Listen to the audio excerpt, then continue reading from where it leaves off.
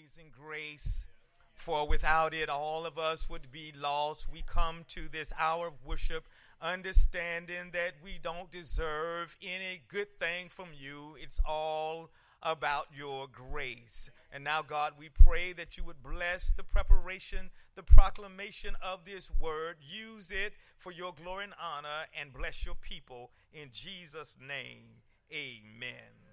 I invite you to turn with me once again to the Gospel according to St. Mark, and I want to read verses 22 through 24. The text reads, "And as they were eating, Jesus took bread, blessed and broke it, and gave it to them and said, 'Take, eat, this is my body.' Then he took the cup, and when he had given thanks, he gave it to them, and they all drank from it. And he said to them, 'This is my blood of the new covenant, which is shed for many.'"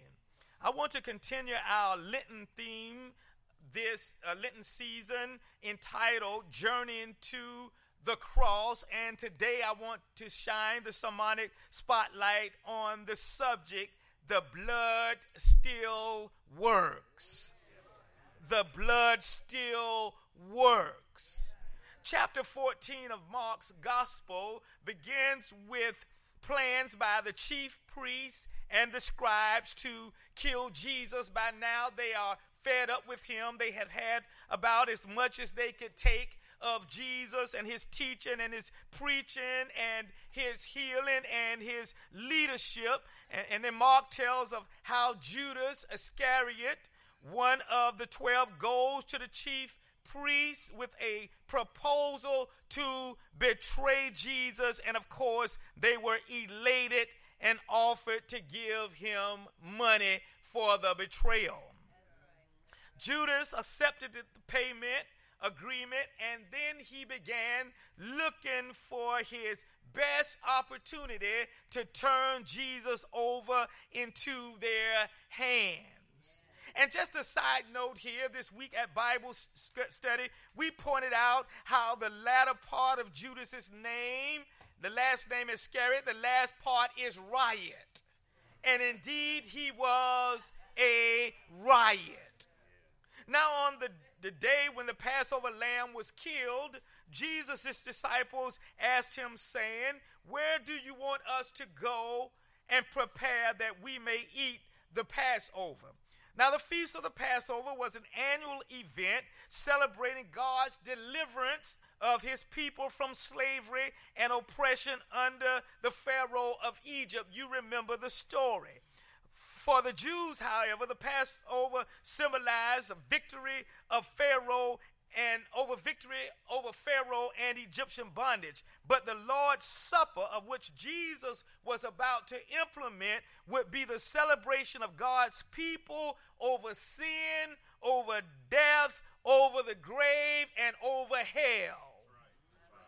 So it was when Jesus sent out 2 of his disciples into the city with instructions to meet a man carrying a pitcher of water, to follow him, and wherever he goes, say to the master of the house, "The teacher says, 'Where is the guest room in which I may eat the Passover with my disciples?' Jesus said to them, 'Then he will show you. Then this man who I am sending you to will show you a large room furnished and prepared. There make ready for us.'" And don't you just love it? As the story goes, the disciples, being obedient to the words of Jesus, did exactly what he told them to do and made ready for the meal. Isn't that exciting that they did not argue with him? They did not debate. They did not question him, but they were obedient. Oh, isn't it wonderful when we are obedient to Jesus?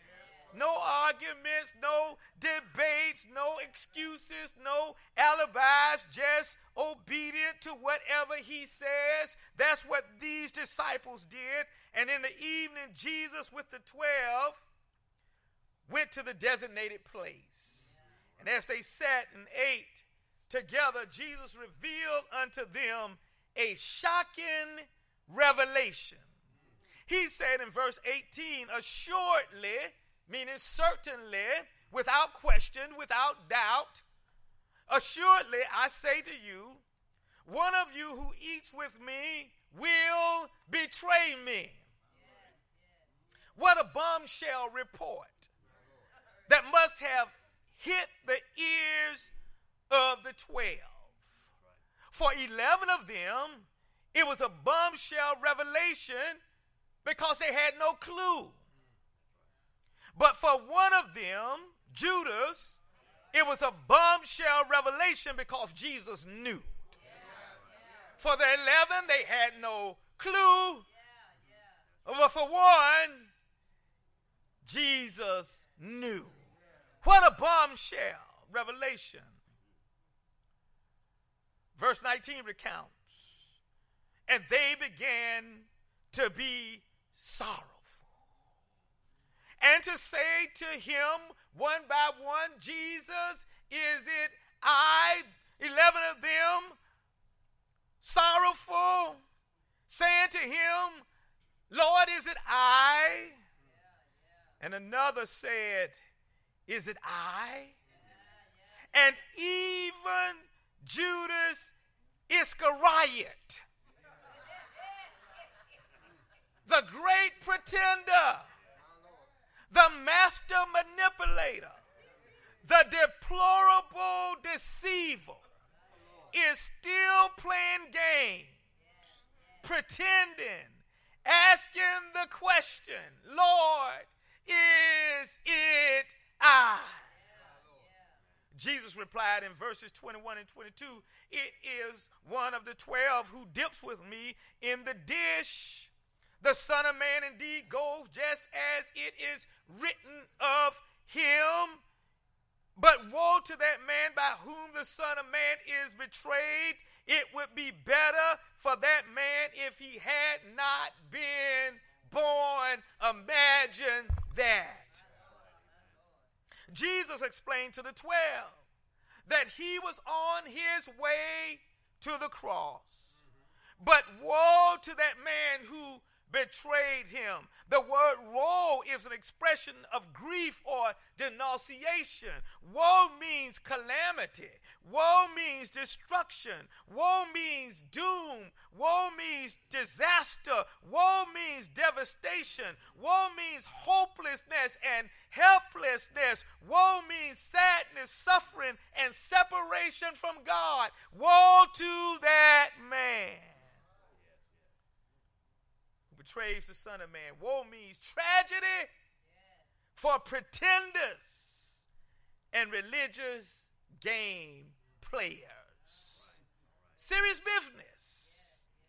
One of the sad realities of our day when it comes to following Jesus, some people are pretenders and game players.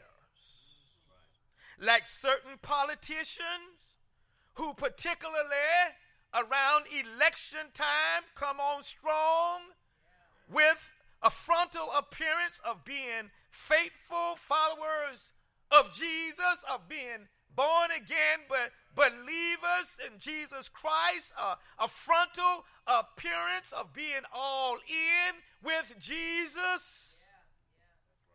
But in the back rooms,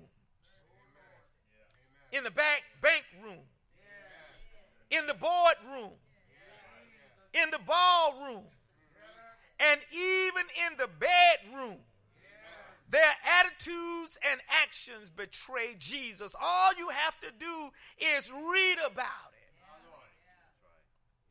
Or like certain coaches, athletes, entertainers, or celebrities, or managers, or company owners pretend to know Jesus and play games by taking a knee, pointing upward towards heaven, verbalizing religious phrases with one breath, but betray him by cursing and swearing and breathing out racial and sexual obscenities with the next breath.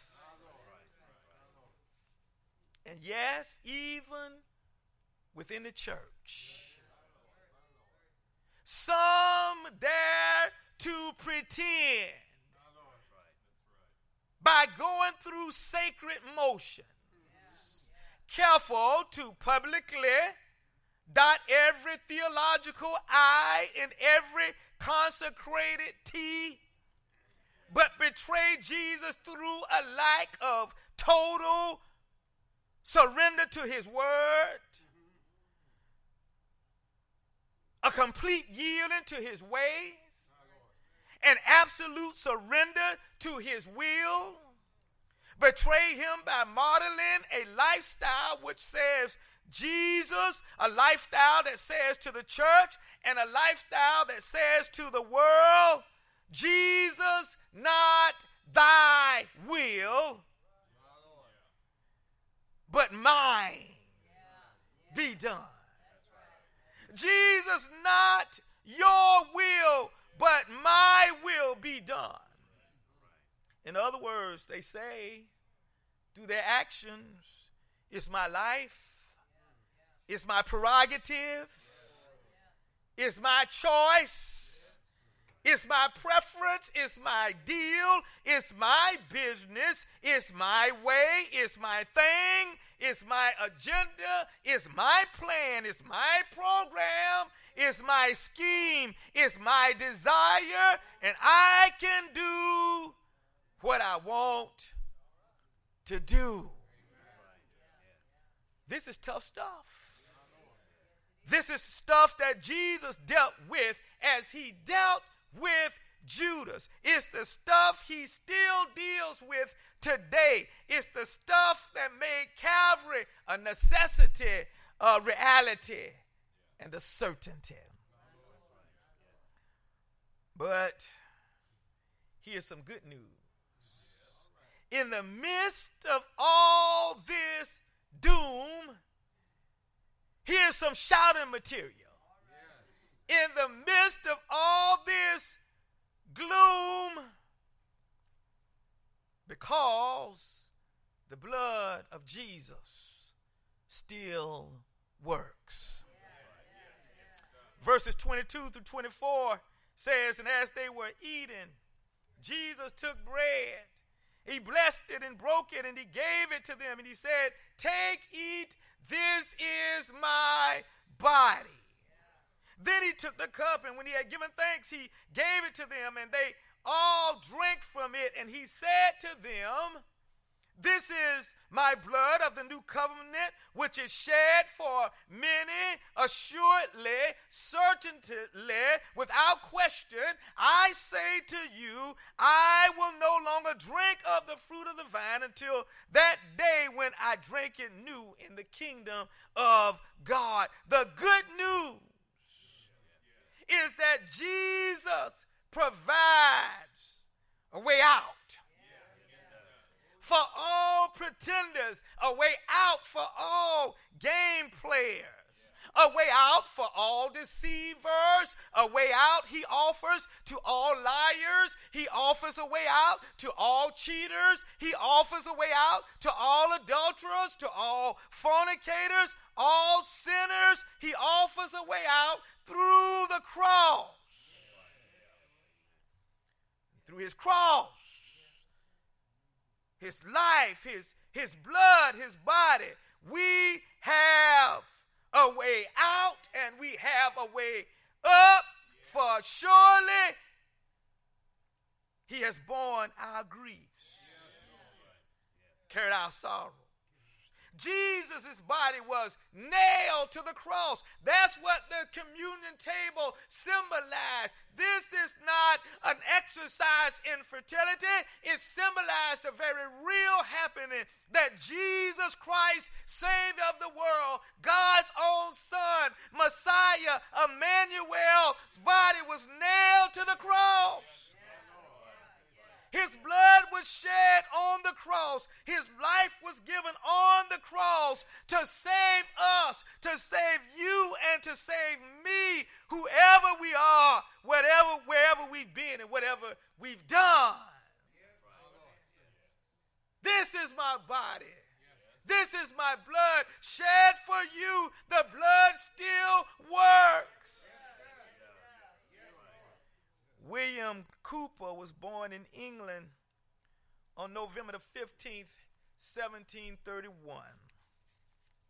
And while suffering from prolonged periods of deep depression, he would spend much of his time reading the Bible and remembering his Christian upbringing as a child and his concern for the eternal destiny of his soul began to overwhelm him, and he struggled with the question of his salvation, and he yearned to have peace with God. He was an attorney, but he yearned to have peace with God.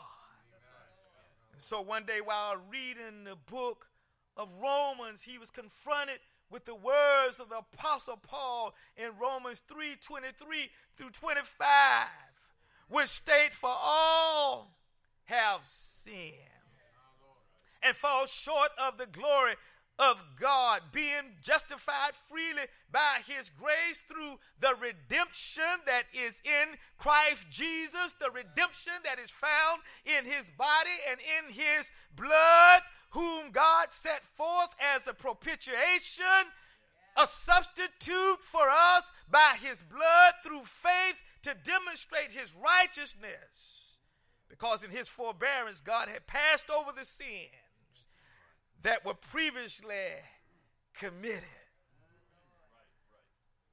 And while admitting his need of a personal relationship with Jesus and the sufficiency of the shed blood of Jesus to wash away his sins, in other words, Cooper came to understand that no matter how great a wretch he was, no matter what he had done in the past, no matter where he had been, no matter who loved him or who hated him, no matter who condemned him, he came to understand that the blood still works.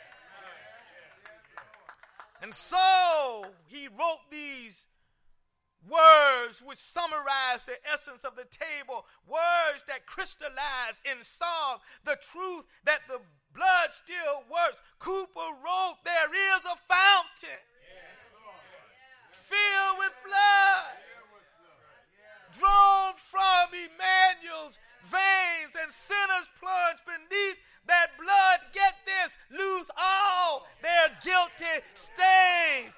The dying thief," Cooper wrote, "rejoiced to see that fountain in his day, and there may I, though vile as he, wash all my sins away." Lent reminds us, this season reminds us, as we journey to the cross, no matter how wretched we have been, no matter the mistakes we still make, the blood still